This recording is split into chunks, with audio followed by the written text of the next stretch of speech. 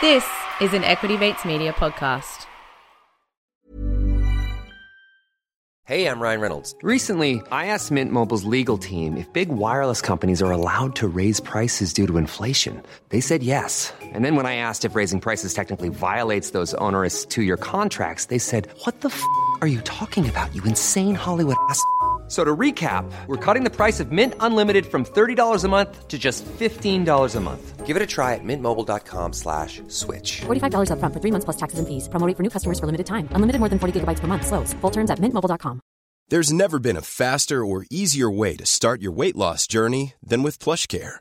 PlushCare accepts most insurance plans and gives you online access to board-certified physicians who can prescribe FDA-approved weight loss medications like Wegovy and Zepbound for those who qualify.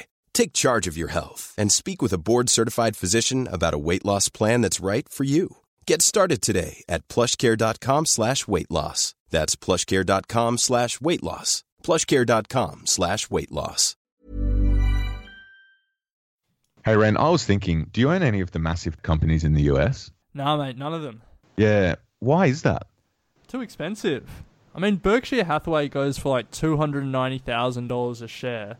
Amazon is like $1,500 for one share. Hell, I can't even afford Netflix at $300 a share. Yeah, well, instead of waiting around for a pay rise, there's no need for that anymore because our friends over at Stake, they've solved this problem for you. Really? Tell me more. So Stake is the simplest way to trade US shares. It's a new Australian company that's just started up, and they give you access to over 3,000 stocks and ETFs over in the US, and they offer you $0 brokerage. You can also buy partial shares, meaning, Ren, that you can finally buy $100 worth of Amazon if you really want to. And you know what the best part is? What's the best part? Now we've teamed up with Stake over here at Equity Mates. That's you and me, Ren. Yeah. And we're giving our listeners the ability to sign up with Stake and get $25 in their account to get them started. So if they head to equitymates.com/stake, STAKE, sign up and fund their account, Stake's going to swing them $25 into their trading account to get them on their way. So that's free brokerage, the ability to buy partial shares, so you don't have to spend $1,500 on an Amazon share. You can buy $100 worth if you really wanted to, and $25 to get you going. Mate, you're almost halfway there to a Berkshire Hathaway. Berkshire Hathaway. Mate, with that free $25, I could get 0.01% of a Berkshire share for free. I mean, it's a win-win situation, really. You know what? I reckon if I held that 0.01% of a Berkshire share for like 80 years, I'd be set for life. I'd retire in luxury. Well, get started. Yeah, I'm going to right now. equitymates.com/stake. Stake, STAKE. Equity Mates. I will say this about investing. Everything you do learn is cumulative. What I learned at 20 is useful.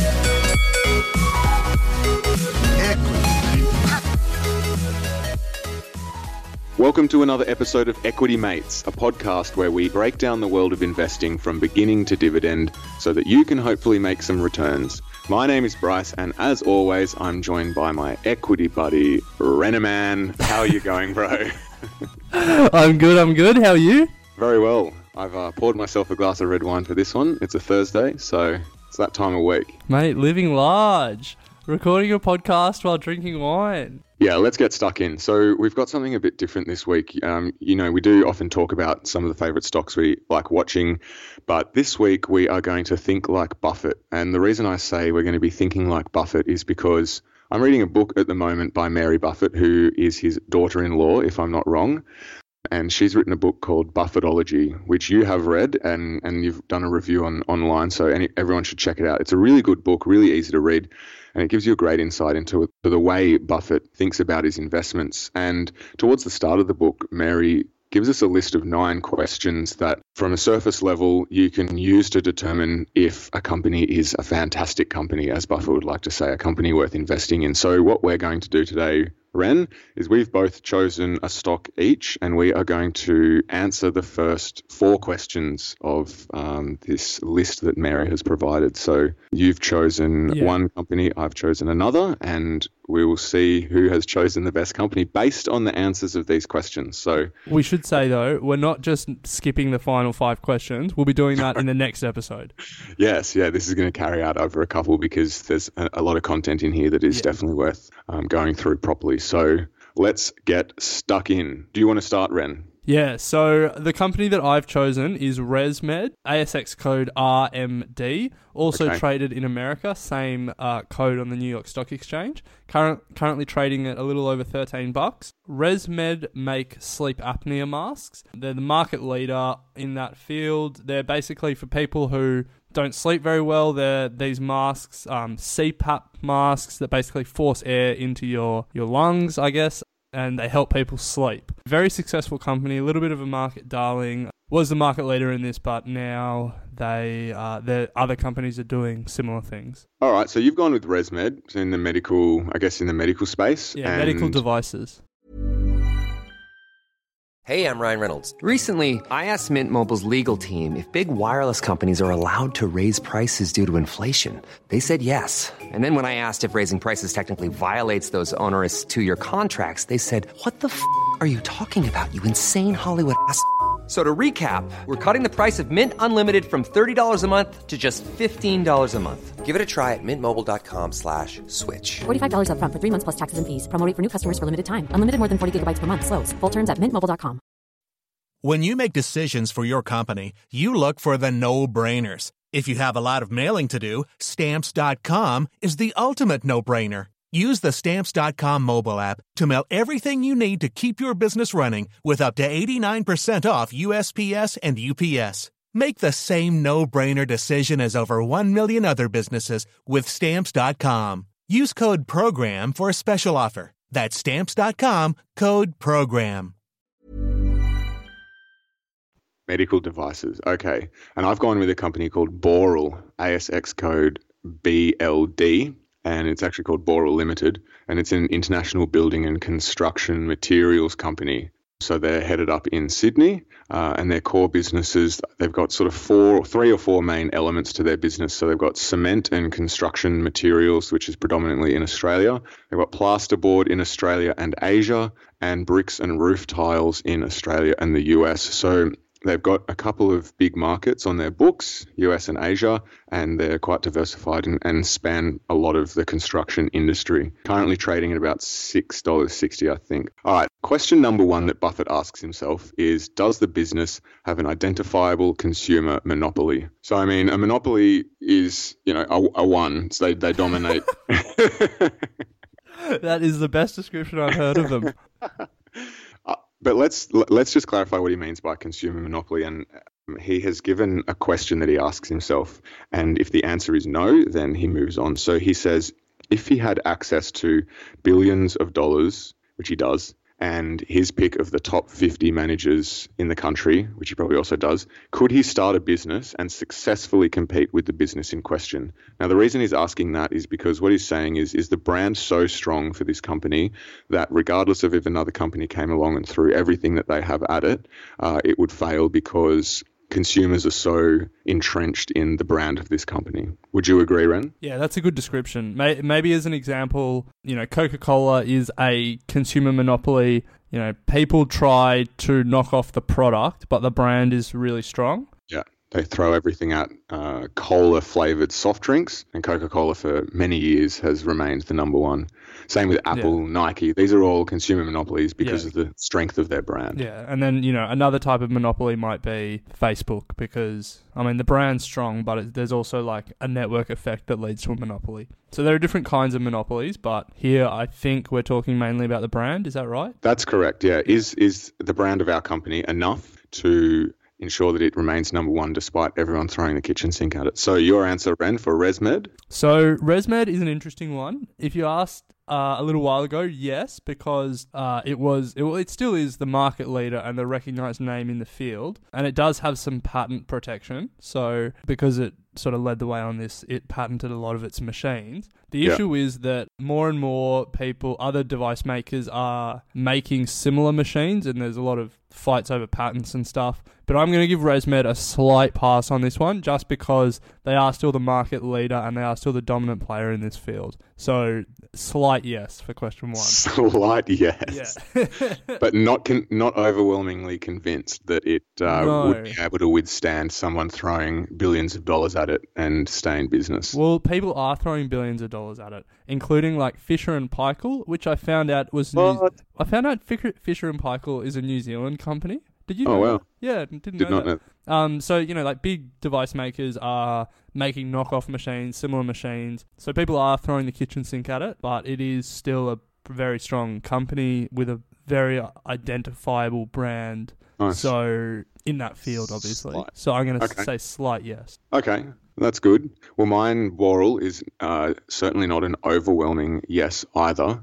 There are a number of competitors that compete in the space that Boral is. The reason that it's not a resounding yes is because whilst Boral has a number of core aspects to its business, there are also main players who solely focus on the core parts of their business. So they have to compete not only with the likes of James Hardie and Brighton, for example, and Fletcher Building and those sorts of big companies that are almost equally as large as these ones, but there's smaller businesses that are main players in, say, brick and roof tiling, and they specialize in that alone. So yes, Boral is a multi-billion dollar company and spans around the world, but they certainly aren't the go-to brand for every single one of its core elements. So I'm the same as you, Ren. Slight yes. Interesting. I would have thought that Boral's materials were pretty commodity products, like all commodity products, yeah. Yeah, like you would, if you chose Boral or a different materials supplier, it would basically be based on price. I would say the only reason it's a slight yes is because it's a well-known brand in the industry and one of the bigger companies, so it would probably not the first to die if someone threw the kitchen sink at the industry. Fair enough. All right, well, let's move on to question 2. So question 2 is, are the earnings of the company strong and showing an upward trend? When we discuss earnings here, Warren likes to look at earnings per share, not total earnings or total revenue or anything like that. So he breaks it down to what your individual share is earning. So how does ResMed compare with this one, Ren? Yeah, so on an earnings per share basis, over the last 5 years, the earnings have been 22 cents a share, 26 cents a share, 32 cents a share, 34 cents a share, and then back to 32 cents a share.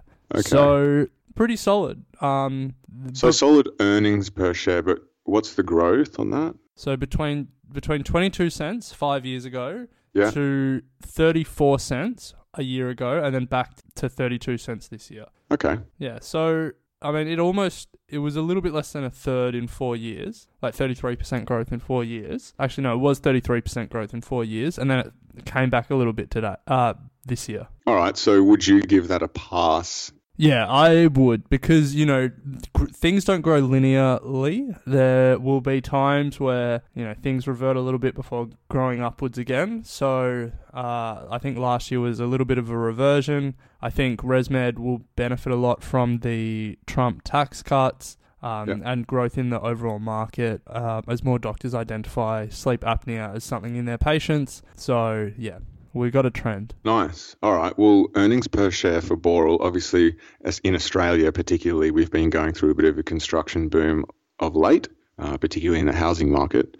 So in 2015, we had earnings per share of 28 cents, 2016, 36.7, then 34.5, 33.4, back up to 36, and now we're at 41.13. So we had through 2 years there of growth, then we ducked down a bit for a couple of years, and then for the last 3 years we've been on an upward trend. So trending-wise, we've gone from 28 cents to 41 cents, so I would certainly say that's an upward trend. But likewise, same as ResMed, there's been a few ups and downs in the middle. I guess if we were Buffett, he would certainly go back maybe 20 years and have a look at this over a much extended period. Yeah, definitely. But for this example, we've just gone back over 5 years, and I think we're both going to give ours a yes. Yep. Let's move it on to question 3. Question 3 is the company conservatively financed? So obviously what Buffett is looking at here is the level of debt for the company. And when he's saying conservatively, of course, he has an understanding that, yes, there's going to be some level of debt, but what proportion of debt to equity is there, and is it used in an appropriate way? So Ren, where does ResMed stand? I think for this one, Buffett gives an example. His explanation for this, or example for this, is that the long-term debt is less than 1 times your current net earnings. So for ResMed, they have about $1 billion in debt and $900 million in cash on their balance sheet. Nice. So net, they don't actually have that much debt, but if we're just looking at debt and we're not looking at cash, then they have about $1 billion. If you compare the earnings per share, which I talked about before, to debt per share, it was basically in line 3 years ago, but then it has just ballooned out over the last 2 years. And then this year, so most recently, their earnings per share was 32 cents a share. Their debt per share is $1 per share. So their debt per share is about 3 times their earnings per share. Sorry. Yeah, three times. But as I said, they've got that $900 million cash on the balance sheet. Nice. So you would give that a pass? Oh, maybe. I think the reason they have $900 million in cash on the balance sheet is because, similar to Apple, a lot of it was parked offshore and they couldn't repatriate it to America. Now that they're repatriating it, I don't think they're going to use it to pay down their debt. I know they have a factory somewhere in America. I can't remember what state it's in, but I think they're going to finish building that and stuff like that. So I'm probably going to give them a no on this one, to be honest. Oh, wow. Okay. That's interesting. So Boral, in terms of revenue, $4.2 billion in 2017. Their long-term debt is $2.1 billion, so they certainly fall into Buffett's less than 1 times net income. However, their long-term debt has drastically increased over the last year by almost $1.2 billion, and they have their balance sheet cash position has dropped from $450 million to $230 million between 2016 and 2017. The reason being for that, though, is that they made a large acquisition in May last year, acquiring Headwaters Incorporation, which was a building products manufacturer and fly ash marketer in North America. Don't ask me what a fly ash marketer is, though, so I'm not sure. So they burn heaps of flies, and then there's just fly ash.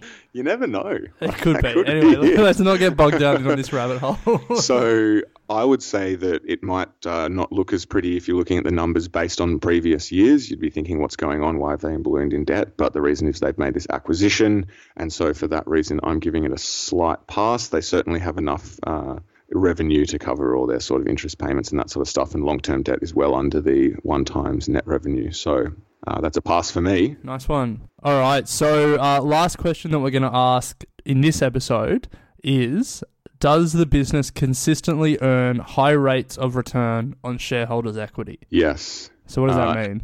Okay, so shareholders' equity is total assets minus company's total liabilities, and then that's going to give you your shareholders' equity, and then we will have a look at the return on that over a period of time. It's essentially, I can give an example, quick example. It's like the equity in a house. So say you bought a house as a rental property and you paid $200,000. To close the deal, you invested $50,000 of your own money and borrowed $150,000.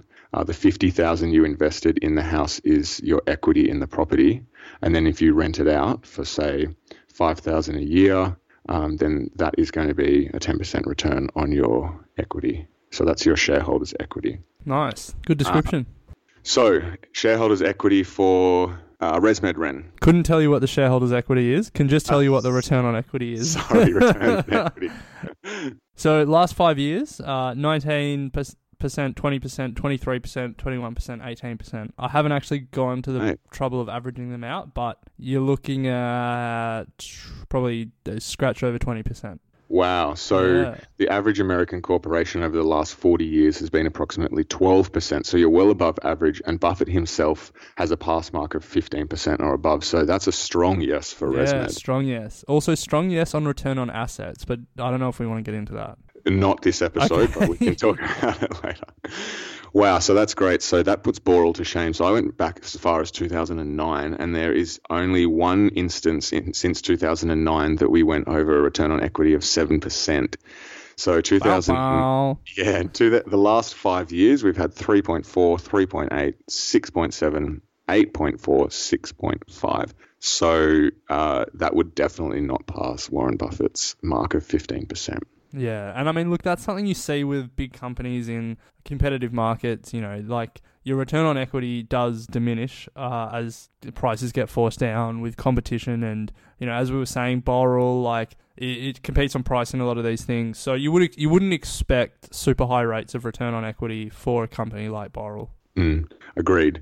So, Ren, I know we've probably smashed over the 15 minutes here, but it was worth doing for this episode because there was some important stuff to go over. I want to just do quickly two things. The first being that you did do a review on this book and it's on our website and well worth checking out. Secondly, well, this would be three things actually. Secondly, that those 4 questions, you don't have to be a genius to answer. So I want to know, Ren, just very quickly, where did you look for information for this sort of stuff? Because it's all very easily available, isn't it? It is. There's a website that I signed up for a free trial with. It's called Guru Focus, and it just has it's a stock screen, a whole lot of stats. You have to pay for it, but I just signed up for a free trial to get some of the stats and look at some companies. So yeah, Guru Focus was where I got it. Nice. And that was it? Yeah, it had all the information I needed. Perfect. Well, I didn't even know that existed, so that's something I learned, which is great. So I used a couple. I did Yahoo Finance to get the basics, and then if you're a university student out there, you will probably get access to Morningstar Finance. I know a lot of the bigger universities in Australia give it access to you, so check with your university. So that's a wrap, Ren. We'll jump into the next 5 questions next episode. Nice one. Hello, mates of Equity Mates. Or I guess that just makes you Equity Mates. Anyway, it's Bryce here. One of the most frequently asked questions we get is, where do we find information about all these stocks and where's a good place to start? Now, we could do a whole episode on this, and we often do touch on it, but the best place to start is by signing up to our Thought Starters weekly email. Each week, we send you some cool stuff that has caught our eye during the week, as well as some more detailed articles on stocks and invested-relating content. We also include Basics 101. These are articles tailored specifically for beginners to really propel you on your way. We don't spam you. I mean, we hate spam. It's once a week and there's enough stuff in there to occupy you for a full day of browsing at work. Now, Ren puts a lot of effort into finding quality articles for you guys, so if anything, just sign up so he feels the love. Head to equitymates.com and chuck in your email at the bottom of the page. Equity Mates and the people appearing in this program may have positions in the companies mentioned. This is general advice only. Please speak to a financial professional to understand how it may pertain to your individual situation.